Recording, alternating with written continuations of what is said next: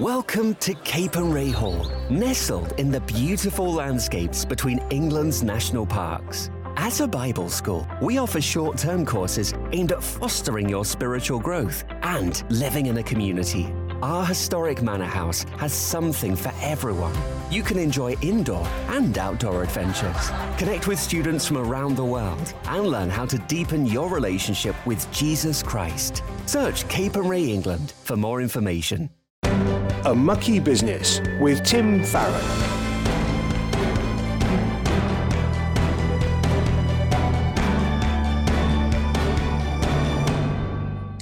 Hello, I'm Tim Farron, and welcome to the show which delves into the mucky business of politics through the eyes of Christians. You might think politics is tainted by compromise and sin. Well, yes, you'd be right, but then again, so is everything else since the fall. And I think we should be praying in an informed way for our brothers and sisters who operate in and around the world of politics. Today, we'll be joined by the founder of Street Pastors, the Reverend Les Isaac. His work bringing prayer and action to communities across the UK has been widely commended, but it was his sermon at last week's National Parliamentary Prayer Breakfast which has seen him hit the mainstream headlines. Sajid Javid has credited the speech with inspiring him to resign as Health Secretary, a move which began the end of Boris Johnson's reign as Prime Minister. We look forward to speaking to Pastor Les about that sermon and whether he expected so much to come of it. But first, a week really is a long time in politics. Last week at the National Parliamentary Prayer Breakfast, we prayed for integrity and humility in government. Later that day, 2 senior cabinet members resigned and set in motion a process that led to Boris Johnson's own resignation and the start of a leadership campaign to be our next Prime Minister. Many of us quietly noted the timing, but this was made explicit by Sajid Javid's subsequent media interviews because he'd been at the breakfast, and he is clear that the Reverend Les Isaac's sermon about the importance of integrity in public life had helped him to make up his mind to resign. The BBC News headline read, "Sajid Javid says prayer meeting moved him to quit." So, how should we think about these events? You may be disappointed or delighted that Boris Johnson has been forced to announce his resignation. You might be thrilled at this public acknowledgement by Mr. Javid, an MP who is not a Christian, that God seems to have moved so clearly in our national life. Some are even claiming that this was the prayer breakfast that brought down a government. Or perhaps you feel cynical about politics in general and wonder if this revelation is aimed at reassuring Conservative Party members that a candidate with a Muslim background is open to promptings from a Christian event. Whatever your views, there has certainly been a shift in the political sands since last week's breakfast. And the next week will see Conservative MPs whittle the current 11 candidates down to 2 in a series of ballots. The vote then goes to the Conservative Party membership across the country, with a new leader emerging in September. There are thought to be around 160,000 members of the Conservative Party, and in the end, it is those people who will in effect choose our next Prime Minister. My concern for this period is that despite talk of humility and public service, this could be quite a nasty contest, becoming more personal than political. In an attempt to win over the Conservative Party membership, we might see our politics become even more polarised. It reminds me of when I ran to be the leader of the Liberal Democrats. While the processes are a little different, in my case, I wasn't facing the immediate prospect of becoming Prime Minister if I won. Nevertheless, there are similarities. First, you are seeking to win support not from the country, but from your own party, which is a very different audience and can make you seem quite odd and extreme to those onlookers from the media and the 99.9% of the population who aren't party members. Second, your opponents are, on this occasion, members of your own party. This is really awkward and can sometimes really test and threaten friendships. Our next Prime Minister will need the wisdom of Solomon and good guidance to tackle the huge challenges we face as a country. So we need to pray urgently that we will see leaders emerge who will govern with true integrity, seeking to prioritise the love of neighbour and care for the vulnerable, both throughout this leadership contest and throughout their time in number 10, if they're successful. In Paul's first letter to Timothy, he urges that petitions, prayers, intercession and thanksgiving be made for all people, for kings and all those in authority, that we may live peaceful and quiet lives in all godliness and holiness. Let us pray for good leaders, that those who have spoken about the importance of integrity will campaign for integrity and act with integrity. Let's pray for wisdom and decency in the teams around the candidates. Let's not be self-satisfied as we discover that the prayers of 700 people in the heart of Parliament last week led to such a shift in our nation's leadership so quickly. But neither shall we cynically dismiss this all as coincidence. We should not be surprised that prayer makes a difference. If we believe what the Bible tells us about the power of prayer, we will surely be moved to pray unceasingly, as 1 Thessalonians 5 tells us, and to be hopeful and excited for positive change. Christians have been praying for and in Parliament and government for years, and one of our key verses has been 2 Chronicles 7:14. If my people who are called by my name will humble themselves and pray and seek my face and turn from their wicked ways, then I will hear them from heaven, and I will forgive their sin and will heal their land. Dare we pray this prayer today and expect God to answer. A Mucky Business with Tim Farron. So to our guest, Pastor Les Isaac, who's the founder of Street Pastors and the man behind the sermon, which some have said might have brought down the government last week. Well, Les, before that, tell us a little bit about your upbringing and then how you came to faith. Yes, well, good morning, Tim. Really great to be able to do that. I'm originally from Antigua, and I was born there. And like in the 50s, 60s, many Caribbean parents migrated to England. My parents came, and 3 years later, myself and my 2 brothers and sisters joined my parents. Now, it was interesting because that time was a very difficult time for me because strange country. After a year, my mother and father divorced or separated, and it was really a turbulent time, as it were. As I grew up as a teen, young people go through identity crisis, belonging, sense of wanting to belong. And I used to go to a Methodist church, and as young people, you dip out. But, I went through a real tough time as a young kid in the urban context here. And after going through a tough time, my mother died. And it was interesting because my father and I had a very serious argument, which I wanted to kill him, as it were. But that day, I met a Christian who spoke to me about Jesus, who spoke to me about Jesus dying on the cross for my sins. And that evening I was walking home. I just really felt that I was hearing God speaking to me. And 3 days later, I knelt down and I said, "Look, Jesus, come into my life." What difference did that make then? It led you to a life of following Jesus, but doing so in the first place as an evangelist, somebody who wanted to share Jesus with others. It was interesting because one of the things that was really sort of starting for me, that really challenged me, was I didn't hear the gospel. Up until then, I didn't really hear the gospel story of Jesus coming into this world, Jesus opening the kingdom for us, Jesus dying on the cross, Jesus being raised from the dead. I didn't hear that story.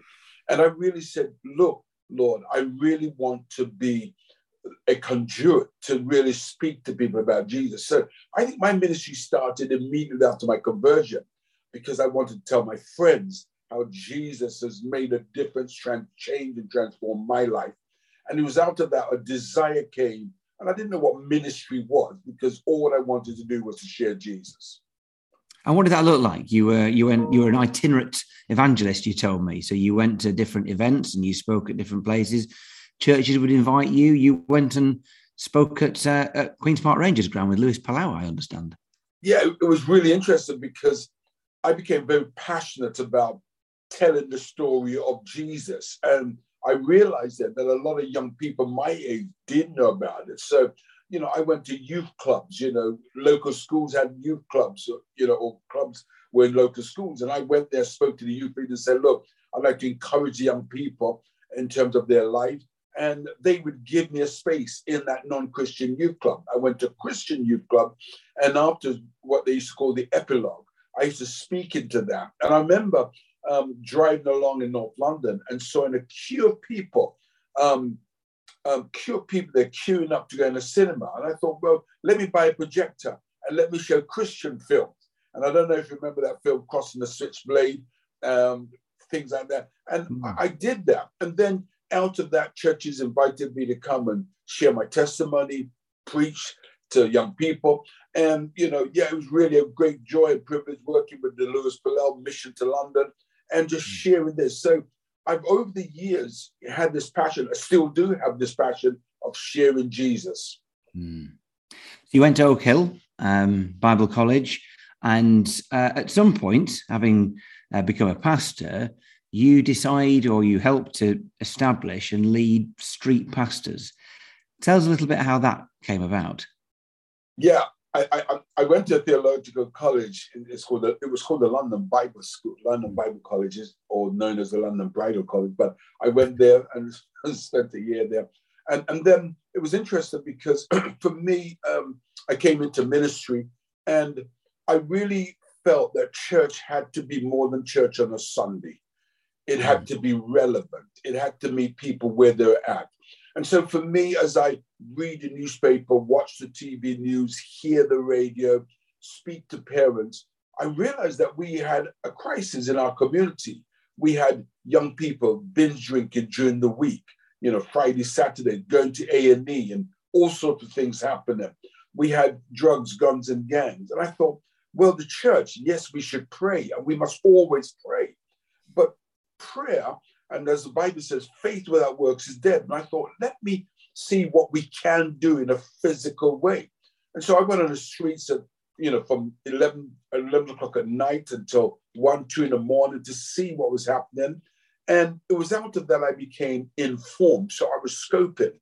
And I realized that actually people on the street wanted to see more good people. In fact, a young man, I was out with the BBC one night on the streets of Birmingham, and the reporter said to this guy, well, what about seeing pastors on the street? And the young man replied, and I've never forgotten this, Tim. He says, we've got so many bad people on the street. It's about time we have more good people on the street. Mm-hmm. So for me, it was that really motivated me. And I'll never forget the first time we went on the streets with 18 people, 15 women and 3 men. And people were saying, what's taking the church so long? And I think even as we come through this pandemic, people are still looking for the church to minister, to speak into their lives and their circumstances. People Christians throughout our country and beyond, hearing you speak now and thinking this is a thing that could happen, we could do in our town, in our city, in our suburb. How would they engage with street pastors? How could it become something that they could take to their community? Well, first of all, we say to people, no one local congregation should do it on their own. They have to work in collaboration with other congregations. So it's churches. So we say to people, there's got to be a minimum of about 5 churches working together in this partnership. And, once they do that, they could write to Ascension Trust. But also, we want them to speak to their local police service. We want them to speak to their MP, speak to the local authorities, because we recognize that this is a collaborative, effort, people working together. Just like we were last week, we talked about the breakfast meeting. There was ministers, there were MPs, there were different people. We all come together because we really believe in the common good of the community. And so once they do that, they contact us, and we will take them through a process so that they could, be effective, and training and uniforms and DBSs, the whole lot, so that they can be well equipped to get out onto their streets. A Mucky Business with Tim Farron. We're speaking to Pastor Les Isaacs, the founder of Street Pastors and the man who delivered the sermon at this year's National Parliamentary Prayer Breakfast just last week. Les, how did the invite to come and be the main speaker, the man who delivered the sermon at the prayer breakfast, how did it come about? Well, actually, it was over 3 years ago. It was before the pandemic. As you know, Tim, I speak right across the Christian community. And obviously, somebody must have put in a good word for me. and we met up 3 years ago, and we talked about the breakfast. And obviously the pandemic came, and then, the virtual and everything. And they said, look, Les, we're really sorry. about all this, but we still want you to speak, but we want you to speak in person. So let's us all just wait. And, Andrew, the MP, a great guy. We spent time talking. We all prayed together about this.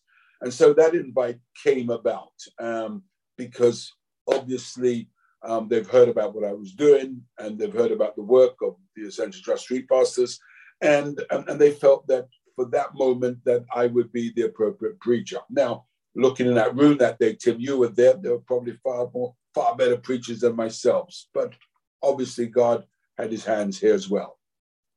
Well, you certainly did. You spoke a lot in your sermon about integrity and truth and Christians living out their faith in a really practical way.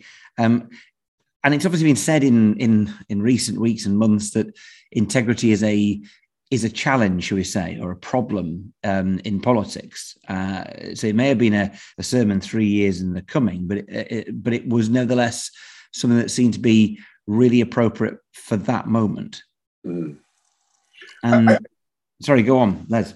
I think for me, whether you're in politics or in the church, or whether you're a school teacher or police officer, there is something about society is expecting that we have to be men and women of integrity. What's on the tin has got to be inside and played out in public or in private. There is an expectation, regardless of what people say, you've got a private life and it doesn't affect your public life. It does. And we've got to all remember that we are called, and particularly as we are called as church leaders, as politicians, to serve the public. And it means that what we say, people are listening to us. It means that what we do, people are watching us. And if we say it or do it, people will copy, emulate us. And so it is important that we get it right in terms of integrity. It's very important. And I think coupled with that, humility. Because for me, as we were looking at the text in Philippians, Jesus had power. He had authority, but he laid it down and he washed feet and he served. And he lived a life. And let's remember that Pilate says, I find no fault in him. Now, I know that we're human beings and all of us have our flaws and our weaknesses. I know that. But you see, when we talk about integrity, if we have humility, humility helps us to say, sorry, I got it wrong. Please forgive me. And, show that sort of remorse, that contriteness.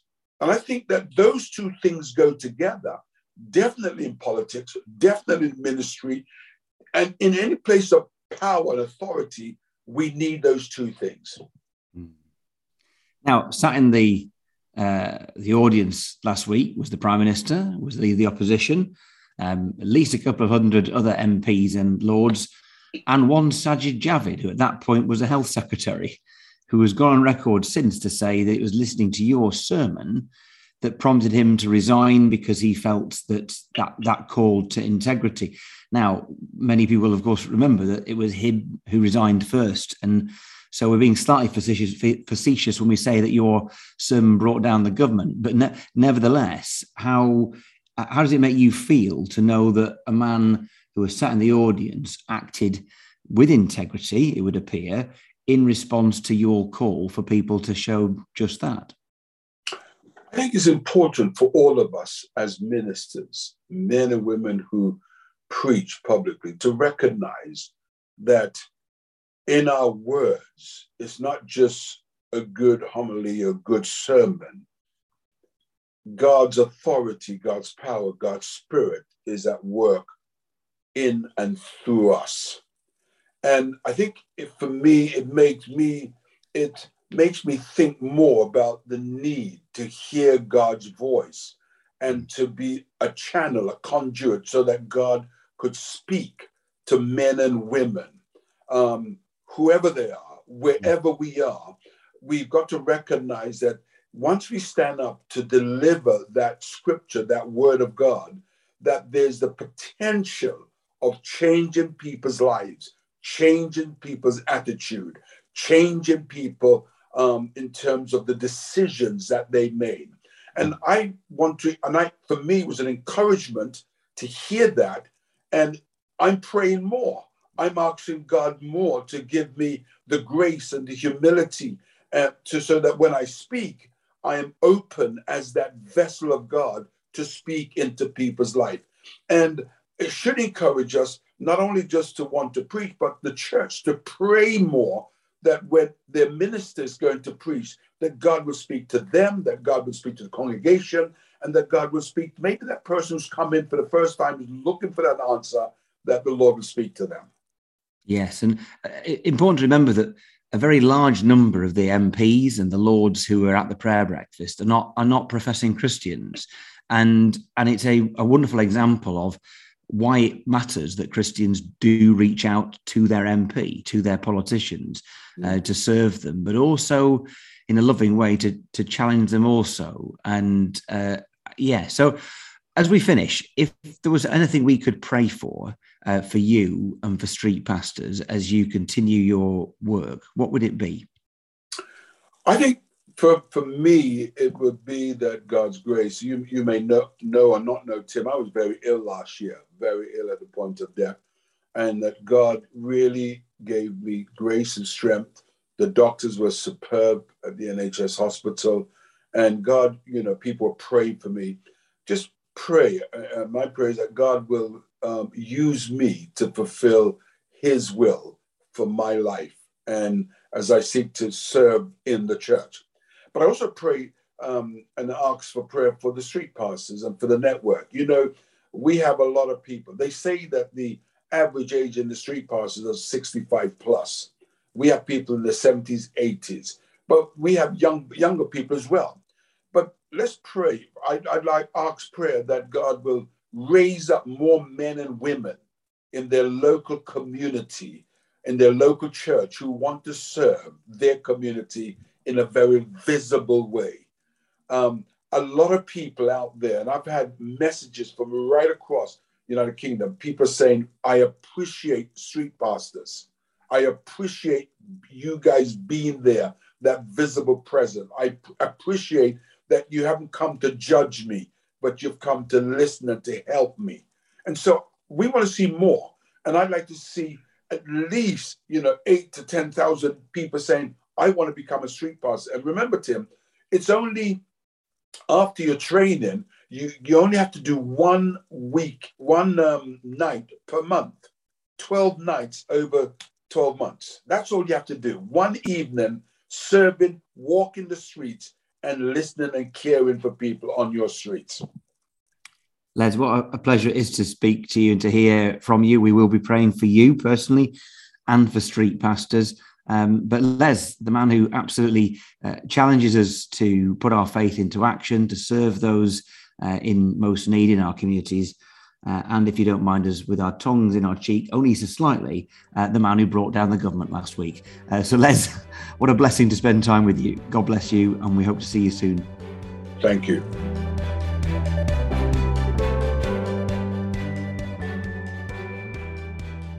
Each week, we give you the opportunity for you to ask a question, anything you'd like about this mucky business of politics. It might be how an aspect of this world impacts us as Christians who work within it, or maybe there's a particular issue that you're struggling to make sense of. I'd love to hear from you and attempt an answer, so please drop me an email to farron@premier.org.uk. Now, this week, Robert in Birkenhead has been in touch and asks the following. As a Christian, do you believe the decreasing value our country puts on life, shown through abortion laws and the teaching to our children that there is not a creator of the world, is a basic reason for our youth culture of increased violence and stabbings? Well, Robert, that's a big question. I think that the Christian value of life is something which pervades a Western understanding of human rights. So whether people say they believe in God or not, if they say that they believe in human rights, and the fundamental and greatest of those rights is surely the right to life, then that is a Christian grounded belief, in my opinion. And maybe what Christians need to be more graciously, but nevertheless, be confident of God's instruction, of the value of life, and of the Bible being the source of us believing that. Why do I say that? Because I think there is a sense that we're told in this society that it's all right for us to have a religious faith. It's all right for us to believe in God and even to believe the Bible, but we mustn't impose that on others. So when we talk about assisted suicide or abortion or issues of that sort, you can have those views if you like. Don't you dare impose them on anyone else. That's the theory. However, I think that the worldly view that life is what we say it is when we say it is equally comes from a worldview, and it needs challenging just as much as a belief in God needs challenging. So we shouldn't be shy about talking about the fact that God created all of us, that we are fearfully and wonderfully made, that we are equal and made at a great lofty status of in God's image and having ultimate dignity, yet that we are flawed and sinful and needing of a saviour. I think we should speak about these things with greater confidence than we do. And I think it is probably true from your question, Robert, that the fact that society has moved away from that makes us devalue life at other points in life, as well as at the beginning of it and the end of it. If you have a question for Tim, email farron@premier.org.uk. Well, let's join together in prayer. Our loving Heavenly Father, we really want to thank you for Les Isaac. We thank you for his story of coming to faith. We encourage all listeners to think about that more and indeed to look into Les's personal story, which is inspirational. But we thank you that he is motivated by sharing you with others and leading others to you and building others up. We pray for his health, that you would keep him well, and that, Lord, you would equip him to continue to speak about you to others and use him to your glory. Keep him well, heal him, and focus him on the work that you have given him to do. And Lord, we also lift up to you the work of Street Pastors. We thank you for the many, many people involved in that work and in enabling it to happen. Lord, we ask that you would raise up men and women of all ages in all communities around this country to join in that great mission to be street pastors, to support their work and to hold out the gospel and to hold out Christian love to those who may be least expecting it and most in need of it. And Lord, as we think about integrity in leadership, we thank you for Les sharing that vision with us at the Parliamentary Prayer Breakfast last week. We think of contenders for the Conservative leadership, those MPs who would seek to lead the party in government and therefore become Prime Minister. So, Father, we pray that your will be done. We pray that the contests would be conducted in a way which is pleasing to you. And we ask that you would lead the right person to number 10. We know your hand is upon whoever it is that takes that role. So we ask, Lord, these things in the name of Jesus. Amen. Well, thank you so much for joining us for this week's show. Don't forget that you can catch up on past episodes, which feature interviews with party leaders, government ministers and MPs from all the major parties. Just search for A Mucky Business on your chosen podcast provider or head to premierchristianradio.com/A Mucky Business. It's been an absolute joy to have you with us. See you soon.